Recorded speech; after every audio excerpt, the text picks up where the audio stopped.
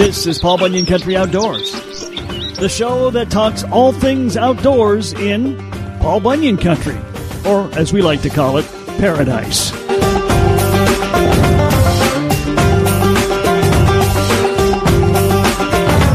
Welcome to Paul Bunyan Country Outdoors. Coming up later on in the show, we are going to hear about a state record walleye. Not Minnesota State, but the North Dakota State record walleye. We're going all the way over to western North Dakota to hear the story from new record holder Jared Shipkoski. But up first, our listeners in the Brainerd Lakes area have already had to deal with it. Now we will have to deal with it in Beltrami County. CWD, chronic wasting disease. A deer tested positive in Beltrami County. So what comes next? We checked with the expert to find out. Dr. Michelle Karstensen joins us. She's the Wildlife Health Program Supervisor with the Minnesota DNR. I was told she is the expert, the person to talk to about that. So, Michelle, thank you for taking the time today.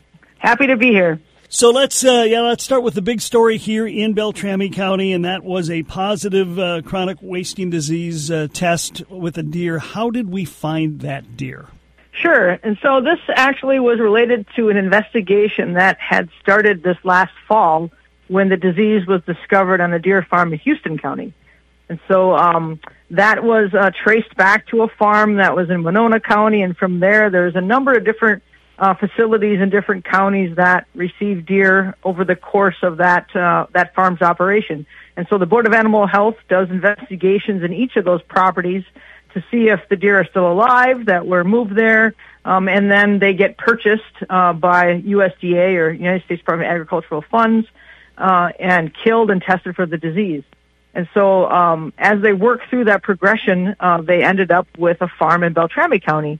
And in this case, the animals that were moved onto that farm, one of them did test positive for chronic wasting disease, and that was here in March. And so that's the finding that we have of this disease now in a whole new area of the state, and it was related to a deer movement from this investigation.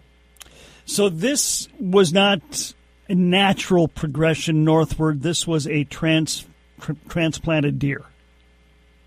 Yes, it's believed to be from one of the same facilities that sourced the herd that was infected in Houston County. Yes, so a transfer of deer from farm to farm. And one thing to remember with chronic wasting disease is it's a very, very slowly progressive disease. So deer that have this disease are exposed, to prions, and then it takes 1 to 3 years before they actually look sick to the naked eye. And so deer might be sick, but they don't look sick. And so moving them, from a facility, or even hunters that shoot one that's positive, sometimes it's hard to believe it's a sick animal until the disease really kicks in, then they go downhill fast. Okay. And with an absence of a real reliable test for live animals, it's hard to know the status of some of these animals before movement happens, and it's just too late. So for those who aren't familiar with deer farms, what are deer farms, and what is the deal with the transferring of deer? Well, it's legal in Minnesota to possess captive cervids, so that could be deer, elk, and sometimes there's some other exotic type of cervids that people choose to have. And that industry is regulated by the Minnesota Board of Animal Health, and they have a lot of different rules and regulations that govern what a farmer needs to do to possess those animals, and they're considered livestock within those herds. So even though they're the same species that also exist outside the fence in Minnesota for deer and elk, when they're inside the fence, they're considered a livestock animal, and they're managed as such by that agency. Okay. And are these farms used for like special hunts, or how does that work? Yeah, so the producer that chooses to have these animals can do so for a variety of reasons. Some of them are hobbyists, so they just have some animals because they like them and they have an interest in that. Others are doing it for their livelihood, where they might be breeding deer and then selling offspring or semen if they have males that have large antlers. So a lot of the work is towards antler mass and size that are achieved at very young ages, and these animals become valuable in their industry. And so they also sell animals out of state into different shooting facilities. And so there's also products from the venison as well as antler velvet, urine-based scents that are out there for hunters. Those are derived from captive cervid operations. So there's a variety of products that this industry can generate and either market in-state or, in many cases, out-of-state. So what is the biggest concern for those of us in this neck of the woods when it comes to this positive test? So what this positive test signifies is the disease has now moved a couple hundred miles from the southeast part of the state, to this farm. And so then it's, well, whether or not there's been any interaction, with wild deer that live on the outside with animals that are inside that facility, and has exposure happened? So that's the risk that we're concerned about.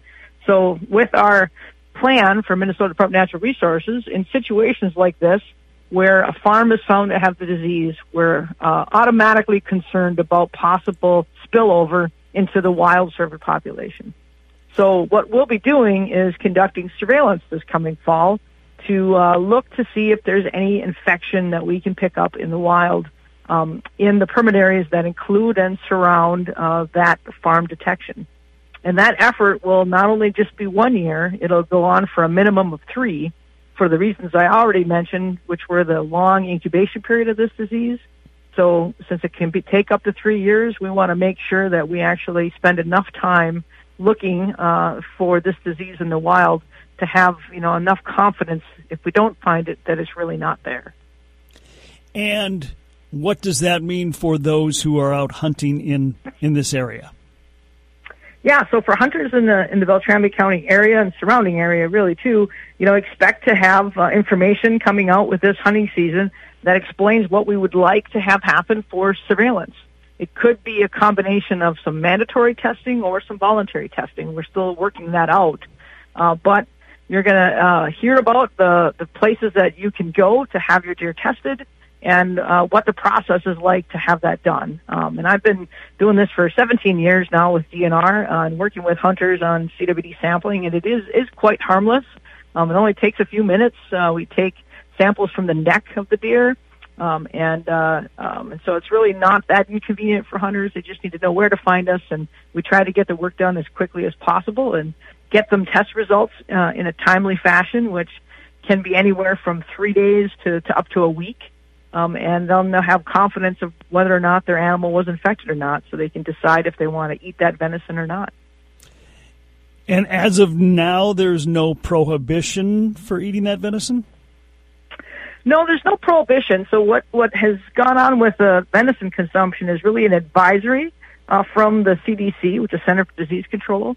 So they recommend that if you're a hunter and you're hunting in an area where the disease may occur on the landscape, to have your animal tested, particularly if it's over a year old, because it takes so long for the disease to show up, and that if it is positive, to not eat the venison. So chronic wasting disease has not been confirmed ever in a human, ever. But there is a risk that at some point there might be some sort of mutation or something happening where humans may become susceptible.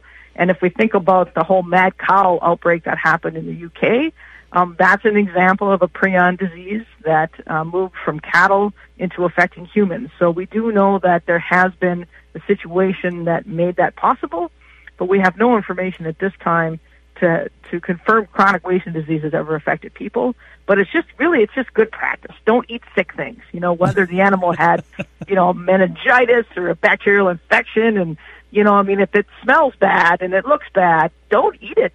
So just common sense.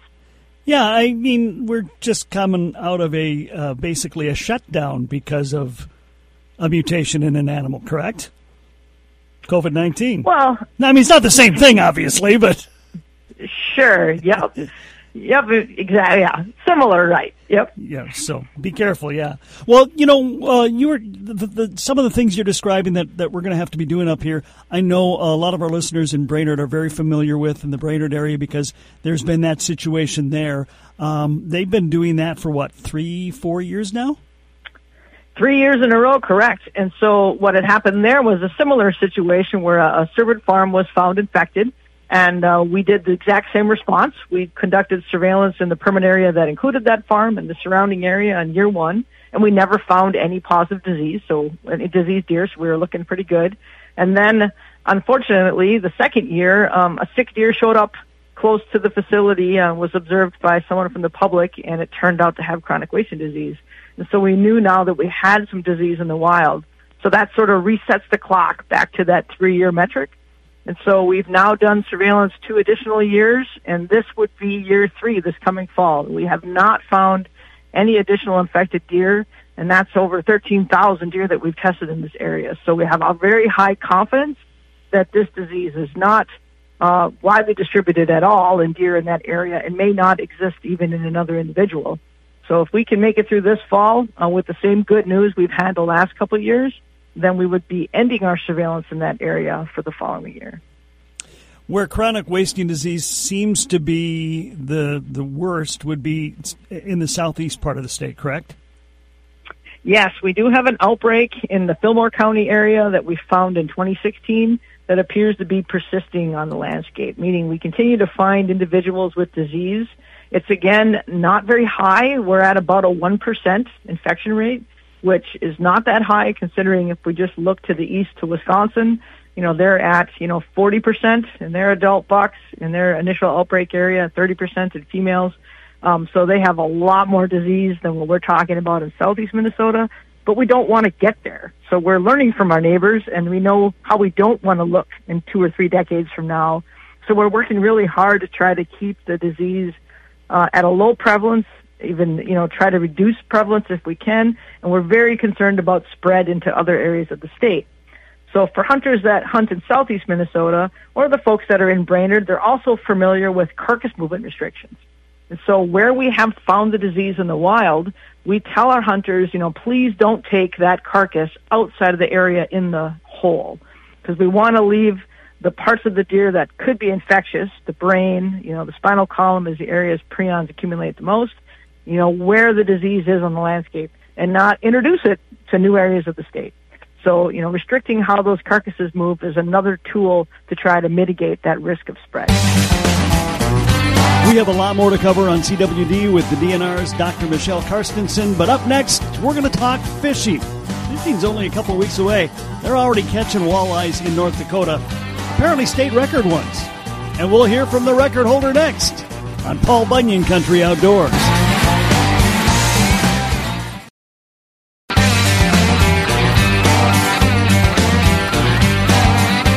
Welcome back to Paul Bunyan Country Outdoors. We are headed actually well beyond Paul Bunyan Country. For us, the Red River is a stretch, but we're going deep into North Dakota because we've got Jared Shipkowski of Dickinson, North Dakota on the line today. He is the new record holder of the largest walleye ever caught in North Dakota. And first of all, Jared, congratulations. Thank you. So how big was that beast? I think it's 16.6, 16 pounds, 16 ounces it was. 16 pounds. Well, that's a big old beast. Like you say, it's certainly just shy of the record in Minnesota, and definitely has to be one of the biggest walleyes ever caught in the United States, I would think. I don't know. There's pretty big ones caught in Washington State pretty regularly, I think. So, and this was on Lake Oahe, which, as we were talking about, really is a part of the Missouri River system, and there definitely is some big walleyes and some definitely good walleye fishing over in that neck of the woods. Yes, there is. How often do you fish there? Quite a bit in the fall and the spring. Typically, where do you do your fishing? Lake Sakakawea quite a bit. We travel around quite a bit. We just got, like 2 weeks before we caught that state record, we were over in Washington State. Travel a lot to Lake Erie and Green Bay. So you go everywhere. You're not Lake Sakakawea a lot because it's close to home there, but sure. So basically, you're not a novice at walleye fishing, and you're not one who's just sticks in the area. You've fished the big waters before. Yeah, we get out and get as much experience as we can elsewhere, I guess. So compared to how do you rate the walleye fishing in North Dakota, particularly your area of North Dakota, compared to some of the other places you fished? It's pretty good. I mean, it's right up there with everywhere else. Lake Sakakawea doesn't have the size of fish, but there's a lot of fish there. Wauhee obviously has big fish there, but it's definitely up there. Okay, because we're kind of snobs over here in Minnesota. I got to admit it. We brag about our 10,000 lakes and state fish, walleye, all that. But I keep getting proof that there's a lot of good walleye fishing elsewhere, and this was certainly part of it. Prior to this event, what was the biggest fish you'd ever caught? 31-inch. I don't know the weight on it. We just measured it and released it right away. And that was in Washington State on the Columbia River. So when did you actually catch this record? I think it was March 13th, I believe. I'd have to look back at my pictures. And that's another thing to bring up, and I want to get into the actual action in a bit, but so is walleye continuously open in North Dakota? Yes, it is. Yeah, it's not like Minnesota where they shut it down. It's open year-round. So that's something you can brag about. Yeah, we get a good chance to catch big fish all the time, year-round. So you're out fishing Lake Oahe. Take us through what happened. Well, we were fishing down by the Cannonball earlier in the day because, there was quite a bit of boat traffic, so we thought. We didn't know for sure. We just went south because it was more wide open. There was nobody to bother us, really, and we were just we're pulling some cranks, catching some nice, decent fish, I guess. Nothing bigger than 24 inches, but we had a couple of kids with us, my friend's son, and Tyler Genry, my buddy that was with, his son was also with, and we actually went down and dropped them off on shore, and we were pitching jigs around there, catching some fish, and then got later in the day, about an hour and a half left to sunset, hour left or something before sunset, and we said, let's go pick up the kids. I kind of joked with him. I said, yeah, let's go catch a state record. So we went and grabbed the kids, and we went up north there, and we set rods. We were pulling cranks, planer boards, and I got my last rod set, and I wasn't paying attention really. And Tyler mentioned something. I looked over, my planer board was sickling back there, and I grabbed onto it, and I knew there was a pretty good fish on there right away. So you could tell immediately. Yeah, because the kids were standing there waiting for their turn, and I said, I don't know. I said I couldn't really reel on it. I said, I better reel this one in. I told them. So how long a battle did you have? I don't even know. It's probably 5 to 10 minutes. I was taking it pretty easy. We were in the current there and stuff, and I didn't want it to come off. But once we got it up, and it came to surface once, and Tyler told me it's hooked good, take your time. So we kind of just took our time and got it up to the net and netted her. Wow. The rest is history, I guess. Yeah, it is history. So when you pulled it out of the water, you had to know you had a shot at the record. Yeah, well, I don't know. I was thinking more like 14, 15 pounds or something like that. And I had a scale on my boat. I never really used it because we usually just measure them and release them and stuff. I had a scale on my boat. I found an old tackle box, and I threw it on there, and it said 16 point, what the heck was it, 4.2, I believe, on the scale. The scale read. And I knew what the record was. And I told Tyler, I think we got it if the scale's right. And he sent a picture to one of his buddies, actually, and we were going to make another pass, and his buddy called. He said, what are you guys doing? Because he was down the river from us. I think he might be able to see us down there. But what are you guys doing? He's like, we're going to make another pass. There's some big fish in here. He said, you guys are dumb. He said, go away that fish. We loaded up and headed in. So what's the process of verifying and making it the record? What do you have to do? Well, I didn't know what it was at the point, so I called the game warden right away and told him what was going on. And I looked up Whopper Club weigh stations, and there was a couple gas stations close in Bismarck there. We went to, their scales aren't certified, so we went to one, and scale wasn't certified, so we went to another one. They're certified to give Whopper Club, stuff, but they're not certified for a state record. You actually have to be certified by the state tax commissioner or something, I believe. But anyway, it has to be certified by the state. So we ended up having to go to a grocery store to Cashwise, and the game warden met us over there, and wow, he witnessed it and looked the fish over and stuff, and that was it. This is not nearly as controversial as the last time we thought there was a record in North Dakota. Yeah, no, not at all. So, I mean, what's it feel like? Feels good. Yeah? Kind of crazy. we always talked about it, me and my buddy Tyler, the one that goes chasing big fish with me, and we said we're going to get a big one. We never knew if we'd get a state record, but we knew if we kept at it, we'd catch something like that. And it just happened to be that day. It caught me by surprise because we didn't catch no big fish that day, really, I guess. Nothing over 24 inches in length, so pretty surprising. Any idea? I mean, did anybody estimate how old that fish must be? They are going to take, when the taxidermist gets into it, they're going to take them deals out of the ears or whatever they are. I don't know what they're called. I can't remember, but they can age the fish like that. But they're thinking it's from like 22 years old. They're assuming. It's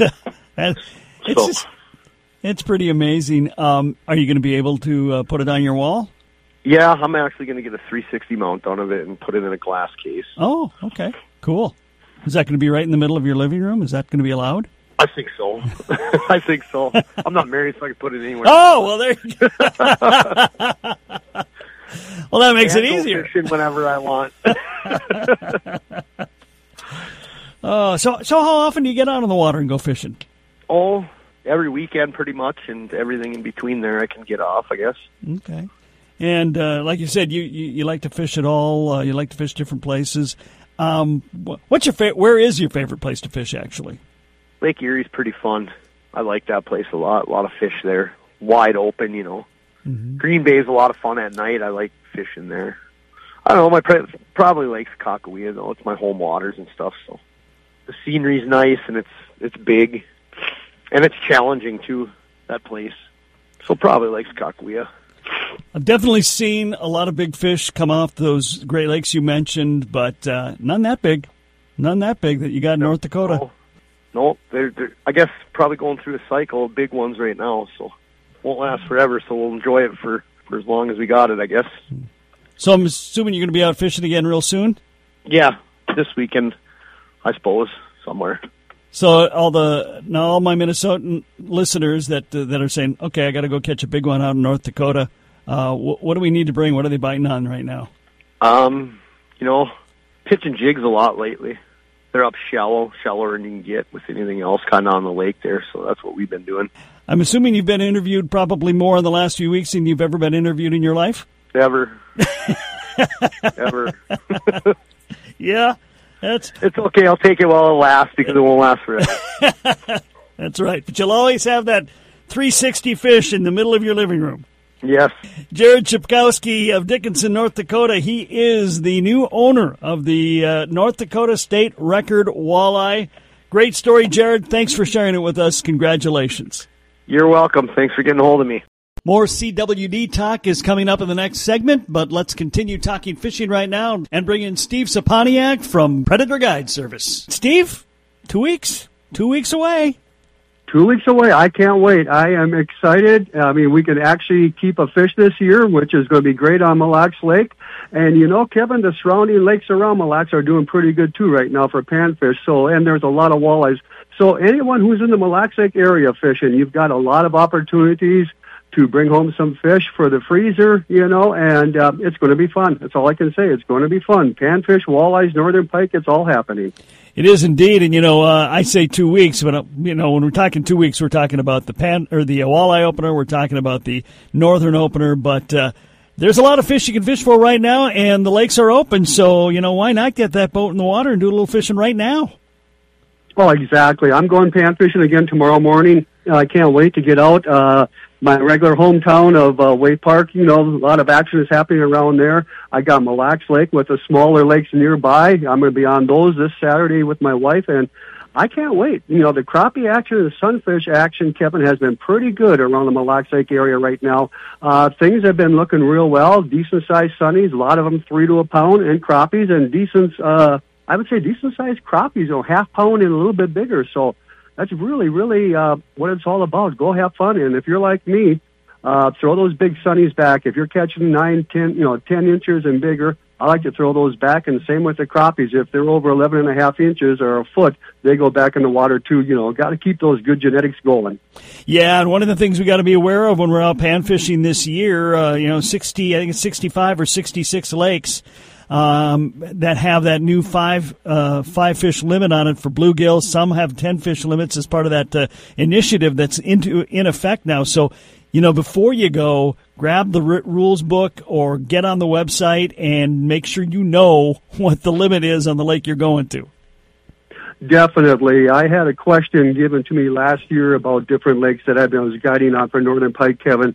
And like I said, folks, I can sympathize with your frustration to the point where you have to have a rule book with you, Kevin, for every single lake you go to, because no lake is the same, it seems like. So definitely 5 fish sunfish limits on a lot of lakes and 10 fish sunfish limits on a lot of lakes.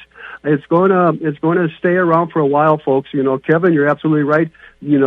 Take the rule book with you or Google it, go to the Minnesota DNR website. Another thing that's going to happen here soon, Kevin, is we're going to see different lakes with different crappie limits. It's the same scenario as a panfish. Overharvest is what caused it. I see it all the time, and it's a shame. But what do you do? Yeah, you got to do. I mean, we want to have good-sized panfish, so we got to do what we got to do to make it happen. I've found most Minnesota anglers pretty smart, understand what's going on, and from the guys who really know what's going on, not a lot of pushback when we implement these things. Exactly. They understand why it's happening and everything. Like you said, most people are really happy to accept the fact and everything. How many fish do you really need to take home? I remember the old days, I would come home and tell my dad, I got just about my limit of sunfish. I said only 4 or 5 away from my limit. Instead of him being happy, he goes, he says a real good fisherman would have got their limit. And like I told him, I said, Dad, not everybody needs to have a limit. I said, how many are you going to eat? He goes, you freeze the rest. I said, no. I said, that's going to come to an end someday. Well, that was 40 years ago. It took 40 years to get there, but I'm glad it's here. Yeah, absolutely. Well, when it comes to panfish, what's your favorite ones to go after? Oh, I tell you, I'm like a cheap date, Kevin, whatever works. I love pan fishing for sunfish, bluegills. I love those big devils. And, crappies too. Yeah, it's hard to say which is better, which is more exciting for me. I'll give an honest answer. Whichever one is biting the best is probably the one that's the most exciting for that hour, for that day. Yeah, absolutely. Well, when we get ready for that walleye bite in a couple of weeks, what are you anticipating based on what you've seen as far as temps and what the lakes are looking like right now? Where do you expect the walleyes to be? That's a great question, Kevin. What we're looking at for the Big Lake, Mille Lacs Lake folks is we're going to have a really good shallow water bite and a mid-depth bite happening. So you're going to find a lot of walleyes early in the morning, late in the evening in those sandy areas near shore. Look anywhere from 4 or 5 feet of water as deep as 12 feet. The key here is pay attention to that sonar. You're going to have them near the sand, near the shore. You're also going to have them along the weed edges. Like, say, Vineland Bay will have a huge assortment of walleyes. I used to catch them left and right all day long over there the first 2 weeks of opener. But there's so many other good places on Mille Lacs Lake too, Kevin. A lot of sand bite out on the sand flats, but not as near as good as you think it would be this time of year. So avoid going out to the flats. If you want to go out there, go ahead. There are some fish. You're going to find a heck of a lot more fish, Kevin, by shore, and that's something to keep in mind. I'm going to concentrate on Lindy rigging, which I love to do, and I'm going to concentrate on bobber fishing, which I love to do. Nothing more exciting than watching that bobber go down and everything, and then, setting the hook on a nice-sized walleye. When bobber fishing, I like to set my leech and my hook no more than 6 inches off the bottom. Maybe a foot at the very, very most. That's pushing it. And when I Lindy rig, I touch bottom, I lift up with my sinker just of wrist distance, which is 2 to 3 inches. If you keep on Lindy rigging, dragging that sinker on the bottom, you are causing a dust cloud. Think about that, folks. Dragging the sinker on the bottom, whether you're in sand or in a mud flat, you're causing a dust cloud. And when your leech or crawler comes through that dust cloud, no walleye sees it. So touch bottom real quick and lift up. And you got a clean presentation. What I like to do is I tell my clients every 30 seconds to a minute, touch bottom again. Maybe I forgot to tell you, we went 2 feet deeper, and you can adjust your line accordingly. But every time you touch bottom and lift up real quick, too, any walleye in the surrounding area hears that little thumping noise, and they come over there, and they see a little puff of dust. They think it might be a crayfish, so they come over to investigate, and here comes a clean presentation in the form of a neck crawler or a leech. So there's a win-win situation for Lindy rigging, folks. I got to admit, you're one of the few people I hear talking about rigging this early in the year. Love it. People, it's happening.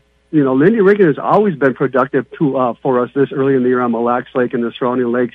I know a lot of guys, love to bobber fish this time of year, which I do also. And then you always got the gentlemen and the gals who love to pull crankbaits early in the morning and late in the evening around the rock reefs. That's productive as well. My key is, as a guide, I got to put my clients on fish all the time, Kevin. So I find if the wind is heading, let's say, from the north going south, I'll get on a great big flat sandbar, near shore, and I'll run the whole thing for about a quarter mile to a half a mile, marking where each walleye is laying on the bottom. I put an icon with my sonar on it. Then what I do is I go back where I started, and I slowly let the wind take us back to every fish we had marked. And 3/4 of the time, Kevin, we catch those fish that we went over, when we do the approach for fishing. So instead of just going blind somewhere, folks, move around with your boat, get your sonar going, and find those fish before you fish them. That is the key. Okay. Hey, Mark, it's all right. I was just thinking of somebody else. I was just on the phone with Mark Bacigalupi, so I just called you Mark. It's a good thing I'm doing this. No problem. It's a good thing I can edit this. I answer to a lot of names. All right, let's do that again. Hey, Steve, I know you had a couple of articles published recently. What were those about, and where can we find them? Well, thank you. One of them was a couple of weeks ago, Outdoor News. I love writing for them. They're a great group. And that was on pan fishing, early season techniques and approach. Talk about what kind of baits and where to fish for the sunfish early in the season and the crappies early in the season. One thing that I touched bases on was using artificial also. Why is it so productive? One thing, keep in mind, folks, when using good artificial baits have scent to them. So it emulates a live bait. And right now, early in the season, live baits such as minnows for crappies, plastics for crappies, waxworms, mousies, angleworms, night crawlers for sunfish. It's the scent that they're attracted to right now. And that has been a big key factor. The sunfish and crappies moved all the deep holes, and they're staging along the shoreline, getting ready for the upcoming spawn. And you target the areas where they're hiding, you're going to have good luck catching them. And then the other article just came out a couple of days ago, Muskie's Inc. magazine. I wrote an article on early season presentation and techniques for muskie fishing. I talked about a couple of years ago, had a couple of gentlemen out. It was a brother team, Matthew and Adam. And I've fished with these guys before. And it was a pouring rain. And if it wouldn't have been for the fantastic muskie bite we had opening day, we wouldn't have stayed. We had 28 follows. We had 7 hits and 5 muskies boated up to 52.5 inches. And that was opening day. And we were fishing, Kevin, 1.5 feet of water to 5 feet of water. And when you tie into a nice sized muskie, the action is aerobatic and it's acrobatic and it's exciting as heck. So I discussed that, how to find these places, what to look for, how to use the approach, and how to fish them. Okay, and those are both in Outdoor News? Article on Muskie fishing, Muskie's Inc. magazine. Muskie's Inc. Okay. So go check those out. And, Steve, if somebody wants to book a muskie trip or any kind of trip with you and Predator Guide Service, how do they do that? Good question. Thank you, Kevin. Yeah, northern pike, walleye, muskie, bass, we'll take you out for everything. Go to my website, PredatorGuideService.com. PredatorGuideService.com, all one word. I got all the information there. There's my home phone number. You can call and leave a message, or maybe I'll be around and answer it. That is 320-253-7535. And if you want to learn more about muskie fishing and walleye fishing on Mille Lacs Lake, folks, go to the Rice Sportsman's Club May 5th in the evening. I'm giving a big seminar there. Rice Sportsman's Club May 5th in the evening. Hopefully see you there. He's Steve Saponiak from Predator Guide Service, joining us today on Paul Bunyan Country Outdoors. Steve, as always, thanks for the time today. My pleasure, Kevin. Thank you. There's going to be a lot of fishing talk coming up starting next week. It's pretty much going to be all fishing for about 20 weeks or so. And maybe every now and then we'll have to talk about something else, but come on. It's around 10,000 lakes. Walleye season's coming. We've got a lot of fishing to talk about. But up next, back to a serious topic. Dr. Michelle Carstensen joins us once again to continue the conversation on chronic wasting disease in Beltrami County and elsewhere in the state of Minnesota. This is Paul Bunyan Country Outdoors. We are back on Paul Bunyan Country Outdoors. Dr. Michelle Carstensen of the Minnesota DNR joining me to talk about chronic wasting disease. And Michelle, obviously when you're talking about a disease that goes from one living being to another living being, it's a little bit different, but it reminds me of the battle against AIS and trying to keep it contained, trying to do what you can to keep it from moving to another body of water. There are specific steps that we can take to help stop the spread of AIS. What can we as average people or average hunters do, if anything, to try to stop this, besides some of the things you mentioned? That's a great analogy. I mean, it really is in our control with a lot of these risks, So for one, we tell hunters, make a plan. If you're going to hunt in an area that has chronic wasting disease management or surveillance going on, be aware, number one. Please, participate in the testing. If you're in an area where there's carcass movement restrictions, already think about, if I shoot that buck of a lifetime, where's the taxidermist that I want to use? Do I want to cape it out myself? Do I want to have someone cape it for me? How am I going to get that animal taken care of to maintain my trophy? If I'm going to use a meat processor, where do I want to find one that's within a zone? Or if I want to quarter the deer myself, we do have quartering stations available for hunters in all of these areas. Bring some coolers with you so you can just take the quarters home. You don't have to wait for that deer's results to come back. And so it's making a good game plan for what you're going to do with your harvest, how you're going to handle a trophy, and be prepared for all of those scenarios. Puts us all in the best position for hunters to comply with the rules that we have about, the testing and carcass movements, and also have a great hunt and not be burdened by some of these additional asks that we have for our hunters to help us as we want to fight this disease. I've heard that chronic wasting disease is a much more serious problem in Wisconsin. Is that correct? Yes, very much so. So what has happened there? Well, in Wisconsin, they first detected this disease in the wild in 2002. And when they first discovered it, and this is in southern Wisconsin, it was already at levels over 5% in the area where they were looking. And so that says it's already been in the landscape probably a couple decades before they even found it. So the disease already had time to spread to enough individuals that it was becoming endemic. And with this disease, it's not just spread animal to animal, it's also spread through indirect contact with the environment, meaning a deer that is infected can shed prions through their saliva, urine, or feces and contaminate a landscape. And deer wandering behind that initial deer and, eating from the same area or drinking water where prions have contaminated the ground can pick up the disease that way. So when it becomes at higher prevalences, it can easily increase at a much more rapid rate. So they've gone from, 5 or 6% prevalence in those initial years to, as I mentioned, over 40% in some areas, where if you're looking at a field, nearly half the deer that you see are likely going to be infected with chronic wasting disease. That's a game changer for how hunters are viewing their experience, their interest in consuming the venison. And so it has a lot of repercussions for the entire culture of hunting in Wisconsin with having that much disease on the landscape.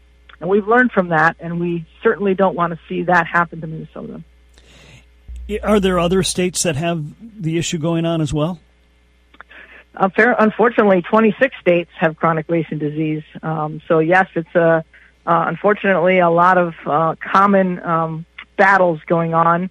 This originated in western states, so Wyoming and Colorado were the first ones to have found chronic wasting disease, but it's made a steady march eastward since really in the 60s for sure, moved its way east, and also some of the Canadian provinces, as well as Sweden and Norway have had a few cases too. So it's not just a local Midwest problem for sure. There's a lot of states fighting it and provinces in North America as well. Has there been some at least joint meetings with various states and provinces to discuss it and think about some group efforts? Yes, there's been lots of activity in chronic wasting disease. So for me, I meet with my neighboring states here we meet annually, we talk monthly for the Midwest states on all the things we're doing for chronic wasting disease. There are annual meetings, there's workshops, there's collaboration with our Canadian neighbors. So there's a lot of activity going on with the science of chronic wasting disease, trying to find methods to improve diagnostics, to test the disease, to test for the disease at earlier ages in the deer, so you don't have to wait till they look sick to pick it up, that you can pick it up in live animals, and how to denature prions in soil, and all kinds of activity going on to try to give us tools to manage this very complicated disease on the landscape. So we've made a lot of progress in the last 20 years, but we haven't found, anything that's going to give us, the confidence to eradicate it from an area once it becomes endemic at this point. When you're not working on chronic wasting disease, what does the Wildlife Health Program Supervisor do? Wow, my most favorite is working with moose. So recently I completed a 5-year project on moose mortality in northern Minnesota, and so I'm working on writing up those data. And we have a project going on deer exposure to neonicotinoid pesticides in Minnesota, and we work on waterfowl diseases and elk hunter health assessments. So we have activity going on across multiple game species on health issues. But by far, chronic wasting disease is the largest disease that we are working on, and takes the most resources from our state to try to manage, for sure. Michelle, are you a veterinarian? I'm a doctor of a different kind, so okay. I have a PhD in wildlife conservation. Gotcha. Okay. How did you get into this? Well, I did my undergraduate work at Cornell University, and I was going to be a vet way back when, and then I decided wildlife as a better calling, and I did a master's and PhD in Minnesota on deer physiology and that kind of stuff. And when I got done, the DNR was looking for help with their chronic wasting disease program, and so I thought I would dabble in that, and just as a place to start. And that was 17 years ago, and I haven't looked back. So now I run the unit, and we have 8 staff, and we're responsible for all kinds of disease management across multiple species. So it's been a growth industry, I guess, in wildlife health. Some good and some bad. We're learning really interesting things, but also it's a sign of the times that we're fighting things like avian influenza and chronic wasting disease and bovine tuberculosis. So the need for a group of folks that specialize in health has really surfaced in this country, and most states now have wildlife professionals that focus on health of their game species. Okay. Michelle, of the many DNR people I have spoken with over the years, I would say approximately 100% of them grew up in the outdoors, hunting, fishing, and that's what drew them into this kind of work. How about for you?